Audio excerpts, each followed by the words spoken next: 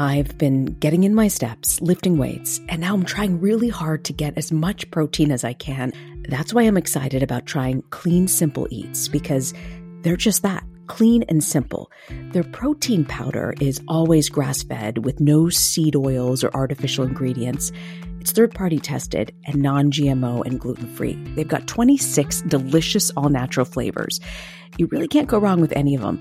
They've got simply vanilla and other unique flavors like cookies and cream, caramel toffee, and even cinnamon roll. I have a feeling my entire family may just like Clean Simple Eats protein powder, and they're probably going to use it every day because it's so easy to put into your milk or a recipe my daughter loves to bake, or in a smoothie which my son loves to drink almost every day. It's amazing really in any form. Visit cleansimpleeats.com and use the code AskLisa20 at checkout for 20% off your first order. That's cleansimpleeats.com with the code AskLisa20 for 20% off your first order.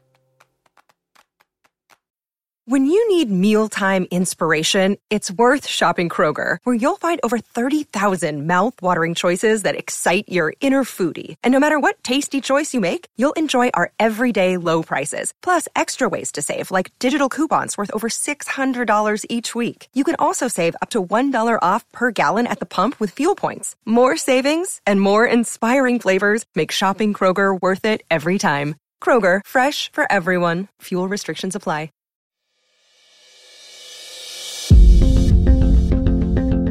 This is Ask Lisa, a podcast to help people understand the psychology of parenting. Psychologist Dr. Lisa Damour, author of 2 New York Times best-selling parenting books, takes your questions. And I'm co-host Rena Ninan, a journalist and mom of 2. Some of what we talk about comes from raising children ourselves. Most of the time, I'll be getting answers to your parenting questions. So send your questions to Ask Lisa at drlisadamour.com. Episode 66, Should I Bribe My Kid?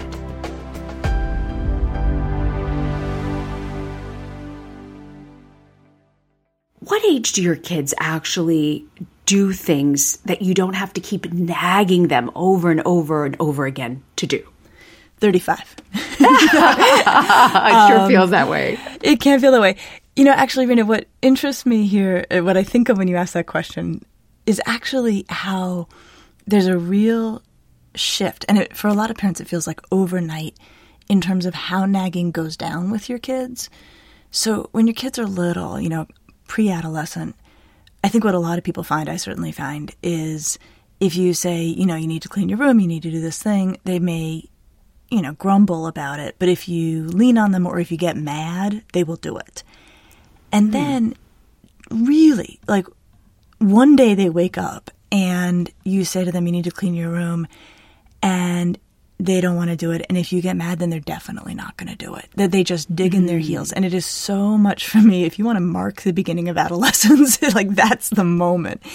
And so for me, that's, I think, one of the trickiest transitions in parenting, to lose all your power of nagging and all your power of getting mad and actually find that it only entrenches your kid further in their refusal, is not the most fun moment in parenting, but a very interesting one.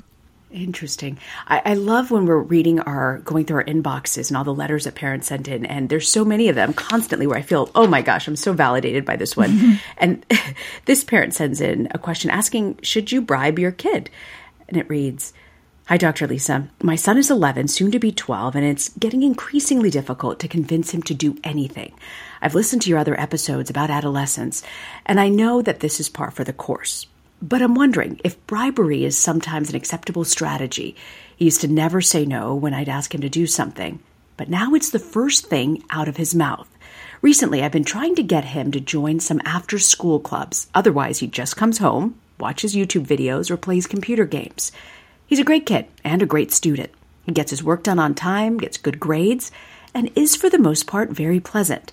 I don't want to overschedule him, but I think he needs to be doing something at least 3 days a week, because he's driving me crazy. We don't bribe him to do things he's supposed to do anyway, like try his best in school, do his chores, practice piano. But is it okay to offer a reward for trying sometimes something new? Or am I setting myself up for disaster down the line? And I guess another question is, how busy should he be? In some ways, I think he deserves a break. but his attitude lately tells me he needs more structure. Thank you so much for all your helpful advice. How do you handle that reflexive no? Right, where she's like, kid, here's a great idea. And it's so funny. This kid is like right on time for adolescence. You know, she's putting these great ideas in front of him and he's like, nope, nope, nope, nope. And this is not unusual. I live with 2 members of my family who operate with the reflexive no. That whatever you offer, actually, I remember when my husband's one of them. And I remember years ago, we used to have ice cream every night after dinner. And I would go in the TV room and I'd say, do you want ice cream? And he'd say, no. And then I'd wait a minute. I'd say, how many scoops? And he'd say 2. So I am very seasoned in the world of the reflexive no. Okay, there's 2 things that I have found work at home and also in my office that I think are worth trying when parents are coming up against a kid who's just saying no, maybe just because they don't want to do it that minute or they just don't want to think about it. So one option is to say to the reflexive knower, I have something I want to run by you. I actually don't want an answer right now. I want you to think about it a little bit, chew on it. It may not be up your alley, but, think it over and then let me know, what you make of it. So to slow down the process, to not actually allow them to, dismiss it out of hand. So that's one option. So making them just saying, think about it. You don't have to answer it right now. That buys you some time. And do they really think about it and then change their mind? I think they may still say no. Yeah. But it ups your odds of getting a yes, or it ups your odds of actually getting a conversation. All right. And that's what we're going to want to think through about this mom and this kid is how to have a conversation. The second option that you can use in a lot of different ways and that I find very useful, especially clinically, is if you ask something like, hey, do you want to try this, after school activity? And the kid's like, no. You might say back, okay, I totally hear you. That's your first reaction. And that's a completely valid first reaction. I want to leave the door open that you might have a second reaction. That if you think it over a little bit or, you have some more time to chew on it, that you might change your mind. So if you have a second reaction, let me know. And I think that can be helpful because especially imagine this from the perspective of the 11 or 12-year-old.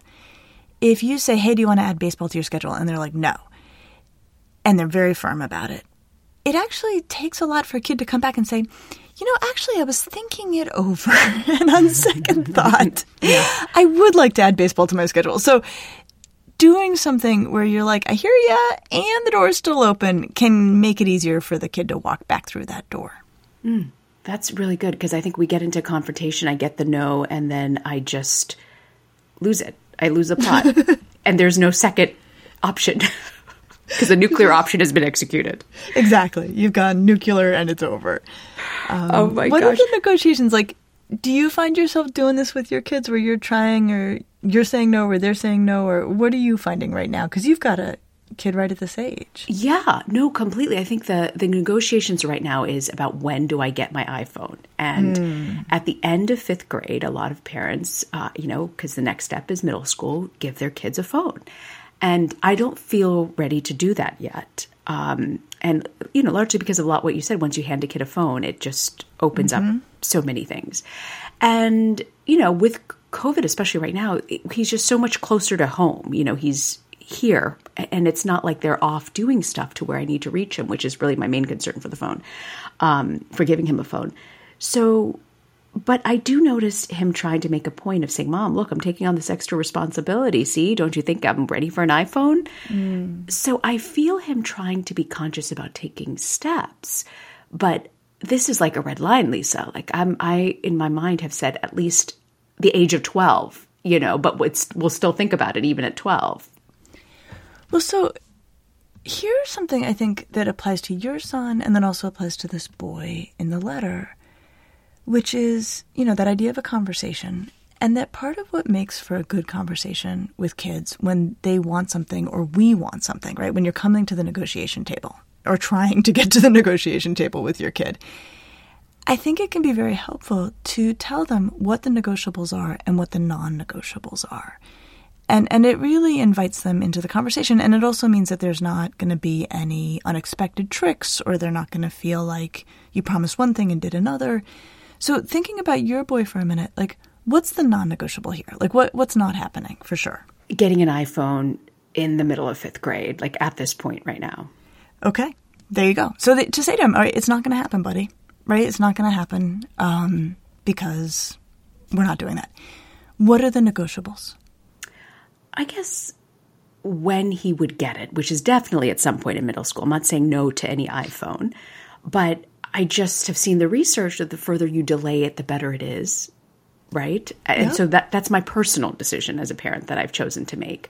But I really don't know when that right time is. And I think he feels ostracized because so many kids have, phones already. Yeah. Is there anything he can do if you've said, 5th grade it's a non-starter? Is there anything he can do that would bring it closer to him in the 6th grade? Oh, that's interesting. I'd never thought of that before. I've always seen it from like, well, you don't really need one. You get up, you come from school, you're back here. Like, we don't really need to reach you. We know where you're at. But the phone is obviously so much more for him than the way I'm looking at it. Yeah. I don't know. That's a great question. I guess taking on more responsibility around the house. Well, the one way to think about it, right, and then we'll come back to this boy with the after-school stuff, is we often have to say no to our kids. They often prefer it if we can say yes when. Yes when you are doing this, or yes when you have taken on this responsibility, or yes when you are, getting the grades that we've agreed to. And so I wonder, as you think through this with your son, if there's a yes when that you can offer him. That's good. That's really good. I want to get back to this letter, Lisa, about is it okay to bribe a kid? And the mom's asking here to do more activities. Well, all right. So let's think about what's driving it. Because I heard 2 key drivers in her letter that I think are really important. Because if we're going to do something like bribing, we want to have a why. We want to have a reason. And the 2 key drivers I heard, one was that when he comes home and is unstructured, it's a lot of YouTube and computer. Yes. Which she'd really rather not have happening. Yes. And then the other, which she says right at the end, is that she gets the sense he could use more structure, right? So these 2 together, and they're very closely related, do make the case for leaning on this kid, for trying to make it happen. And I want to rest on those for a minute, because otherwise, this is a great kid. I mean, he is a great kid. But it's not otherwise really clear that he needs a whole lot more activity. Like, she says he's doing all the right things. He's, totally well behaved. He's, doing things without being bribed. There's all this stuff that argues for not leaning on this kid too much. But she doesn't love the YouTube and computer, and she has the sense that he needs more structure. So one option is bribing. And she could say, I totally hear you that you don't want to try, this coding camp after school. And I'm going to offer you this carrot to just try it, right? Because sometimes for kids, once they try it, they'll like it. Mm-hmm. And so she might feel like it's worth using the bribe to get him over that hump. Mm.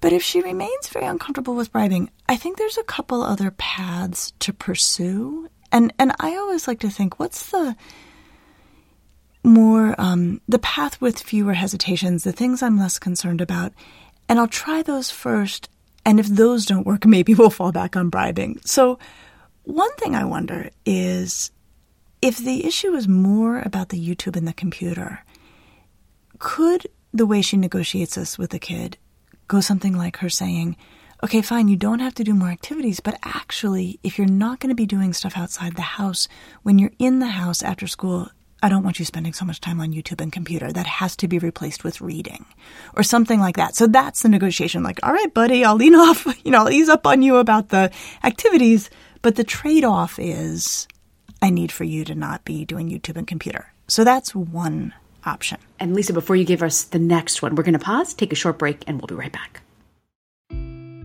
I'm all for healthy habits, but I don't trust quick fixes. This is why I love Daily Harvest.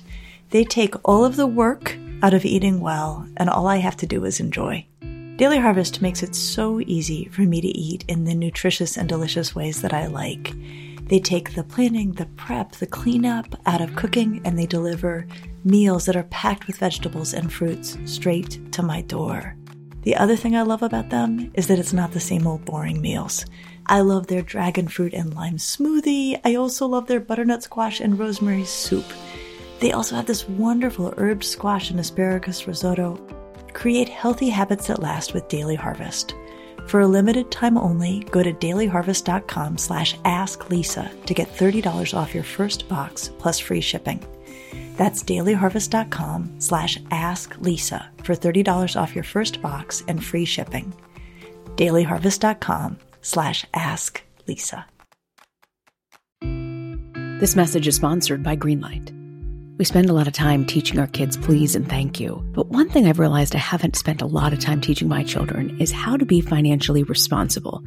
We started using the Greenlight app, and it's made a difference in helping them have that conversation about money and to really understand how it can affect their lives.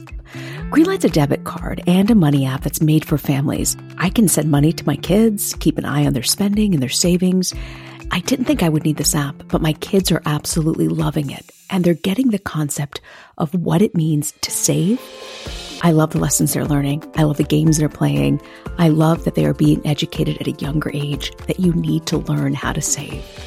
Sign up for the Greenlight app today and get your first month free when you go to greenlight.com/asklisa.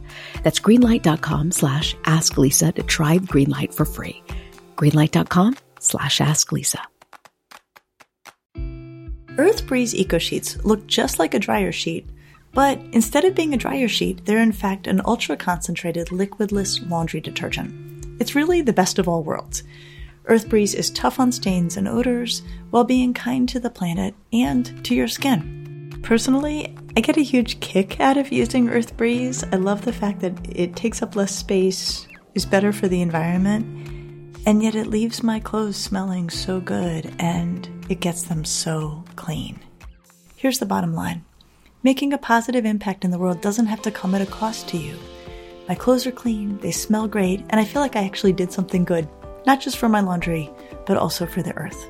Right now, my listeners can receive 40% off EarthBreeze just by going to earthbreeze.com/asklisa. That's earthbreeze.com/asklisa to cut out single-use plastic in your laundry room and claim 40% off your subscription. earthbreeze.com/asklisa. We're back on the Ask Lisa podcast. So Lisa, you were talking about strategies that work when you want to bribe your kid, but you don't quite feel comfortable. And in this letter, you were saying that one of the strategies, the mom's worried about the kid being on YouTube all the time and video gaming. You're like, well, if you choose not to do activities, then you've got to replace that with reading. What's your other strategy? The other option, and this goes back to the negotiables and non-negotiables, would be to say to him, listen, the non-negotiable is that you're adding an activity. Mm-hmm. The negotiable is what you're adding. So I can come up with, this coding camp and this chess club and this, ski club and, something else. Those are the ones I can think of. If you want to add something to that pile that sounds good to me, I'm here for it. It's not that I have to say what you're going to be doing, but I am going to say that you will be doing something more. So you have choice, my sweet son, about what you're going to be doing, but you don't have choice about whether or not you're going to be doing more.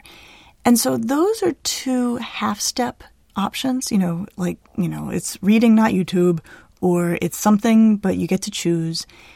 That if those don't work, and this mom remains uncomfortable with bribing, I would try those first. And then, if all else fails, be like, all right, kid, I'm going to, let you do X, Y, and Z that you've been wanting to do if you'll at least try the computer camp or the chess club or whatever. That can be a way to go. Mm. So what about grades, Lisa? Do you think it's a good idea to bribe your kids to up their grades? This is a really interesting question. And, so she makes very clear in this letter that she doesn't need to, that this is a boy who does, earnest work in school without being bribed to do so. But this comes up about whether or not parents should bribe kids for grades. And my general rule is no, but I will tell you the exception. So the general rule is no, it's kids' jobs to do their schoolwork. It's our jobs to do our jobs. And usually, instead of bribing them, what you can do is you can attach responsibility to freedom. So if a kid isn't doing well academically or doing as well academically as they should be doing, it's perfectly reasonable for a parent to say, look, like, this is where I can see your good judgment. And if you're not showing me good judgment at school, no, you cannot go running around the block, unsupervised, because I need your good judgment there. Mm-hmm. So if you want that kind of freedom, then you get better grades and I will give you that kind of freedom. So usually that can take the place of bribing. Now, the exception I have seen in my practice is with a 13 or 14-year-old, say a ninth grader, who is not that motivated by freedom. They don't really care. And they don't have much interest in school, and they actually may not have that much interest in other things either. And so they're not really doing very well academically. And the parents are like, all right, kiddo, we're going to put the screws to you. If you don't do better at school, you can't go out on the weekends. And they go, fine, I won't go out on the weekends. And then the parent's like, oh no, right? Here I have a ninth grader who's not that motivated at this moment, who is shooting themselves in the foot academically, and who is making part of a record that will follow them grades that they're not going to be happy with in 2 years. And under those conditions, I have said to parents, you certainly have my permission to say to that young person, look, I get it that you're not motivated by freedom. I get it that you're not motivated by increased, privileges. But we really worry that you're going to hit 16 and be really frustrated that these are the grades you got. So we'll bribe you to get better grades in the name of you feeling like you haven't closed doors that you didn't mean to close. Mm. That's the exception I will see. Can I tell you, I have to admit, I believe in bribing. Is that bad to say? I do, because I sort of feel like in the real world, you produce, and, in the corporate world, you get a bonus structure for hitting certain targets, and it's a motivator, right? So for kids for school, we do a end of the year sort of like gift, where it's like something $20. You can go to the toy store in town and pick out something for $20. But the deal is you've got to keep doing well and applying yourself and doing your reading. And it's not an ABCD sort of report card that the kids get in our school system. So, So it just is an incentive at the end. It's not a big deal. It's not like the $100 whatever that they're asking for Christmas. It's a small little thing, but they look forward to it. And I feel it keeps them motivated. But you're saying it's really not good to set up that precedent of bribing your kids. Like, you get all A's or you get A's and B's and we'll buy you whatever that thing is that you want. Well, what's interesting, Rena, is you're getting us into, I think, a very important and subtle distinction, which is bribing versus celebratory gifts. Oh. And I think we don't usually take the time that we should to sort of kind of pull these apart and think about them differently. So it sounds to me like what you're describing is your kids on their own do a pretty good job of bringing their energy and taking school seriously and doing a good job. And then at year's end, you're like, well done. Congratulations. Yeah. We're so proud of you. Yeah. And that's something we've done as well that it's funny. It feels like it's fallen apart a little bit in the pandemic, but it used to be at the end of the school year, the restaurant at Nordstrom's is a place my kids really like. Wow, it is nice. So before the pandemic, we would have sort of a end of the school year lovely, celebratory dinner at the restaurant at Nordstrom's. Ooh, I like and that. I would usually have gifts for them, a little bracelet. And I was just saying, we see how hard you worked. We're so proud of you. That's such a good job. And that, I'm right there with you. Like that felt good, feels good. I feel like we got to figure out how to do it again. And I'm trying to just think about how that differs from saying to a kid who's not bringing it, doesn't want to do it, look, here's this pretty bracelet. You get this when you do what we're asking. And they feel materially different because the celebration is, you did great, we're so proud of you, and we want you to know that we appreciate it and appreciate you, and here's how we celebrate.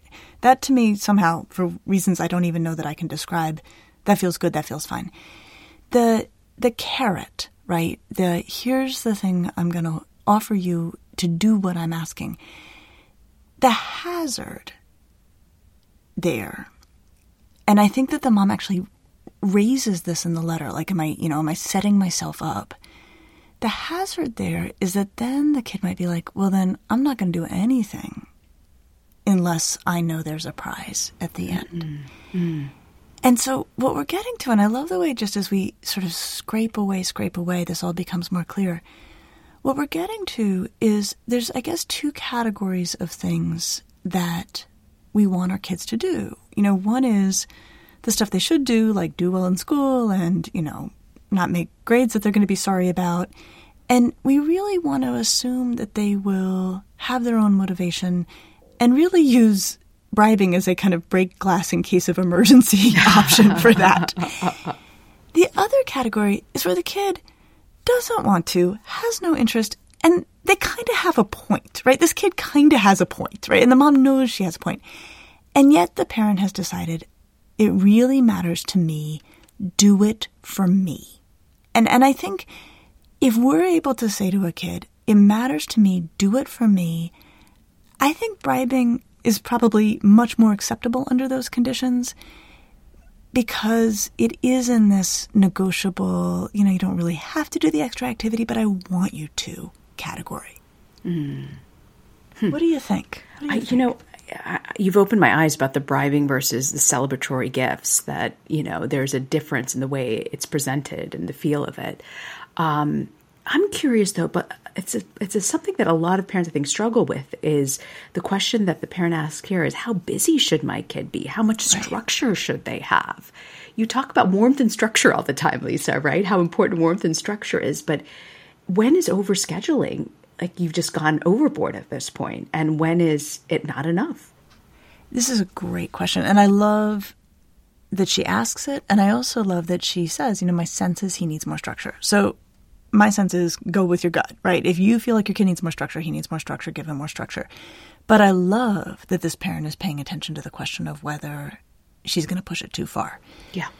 So here's how busy kids should be, because it's actually good for kids to be busy. We know this, right? Yeah. Like I say, warmth and structure is good. What a lot of parents find right around this boy's age, 11, 12, is it's often the kid driving the wish to be busier. That their, friends are doing a lot of activities. They want to sign up for a lot of activities. In this letter, the mom is the one who's pushing it more, but often it's the kid. And so this question comes up from one direction or another, like how busy should the kid be? And I remember having this with my older daughter when she was, I think, in the 5th or 6th grade, so right at this moment, and she wanted to do everything. And the way I worked it out with her is I said, sleep is the non-negotiable. You must get 10 hours of sleep a night because that's what middle school kids need. And the moment I am standing at your bedroom door telling you to stop doing your homework because you have to go to bed is the moment that activities start coming off your plate. Wow. And so that, for me, feels like a really good neutral rule about activity. Mm. They should not have so much activity that is interfering with 10 hours of sleep a night. Mm. That's too much. And then parents can work from there. And I also think, and this is such a beautiful thing that comes up in the letter, they should not have so little activity that they're spending a lot of time on YouTube and computers in ways that don't feel good. That's such a great point. Such a great point. And a great reminder about sleep. I think sometimes we forget. I was at the pediatrician a couple months ago, and she's like, not getting enough sleep, that could also be causing problems. So it made us rethink bedtime routines and getting them to fall asleep at the right time. Yep. So important. So important. Wow. Well, this is a lot that we've dug into with bribing. What do you have for us for Parenting to Go? I think for me, the key parenting to go is to realize that you've got different options available to get your kids to do the things you want them to do. Sometimes it's praise. Sometimes it's attaching meeting their responsibilities to having expanded privileges. That works really well as kids move into adolescence. And sometimes maybe it's a bribe. Sometimes it's a bribe. And you've laid out appropriately when you should pull the lever on the bribery. Yep, might come in handy. And next week, Lisa, we're going to talk about, should my teen go to a sleepover with her boyfriend? I'll see you next week. See you next week.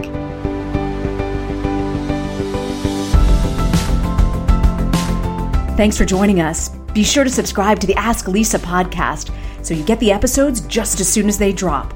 And send us your questions to asklisa@drlisadamore.com. And now a word from our lawyers.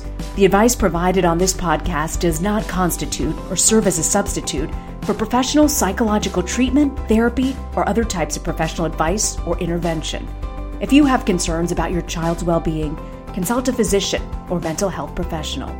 If you're looking for additional resources, check out Lisa's website at drlisadamore.com. We'll see you next week.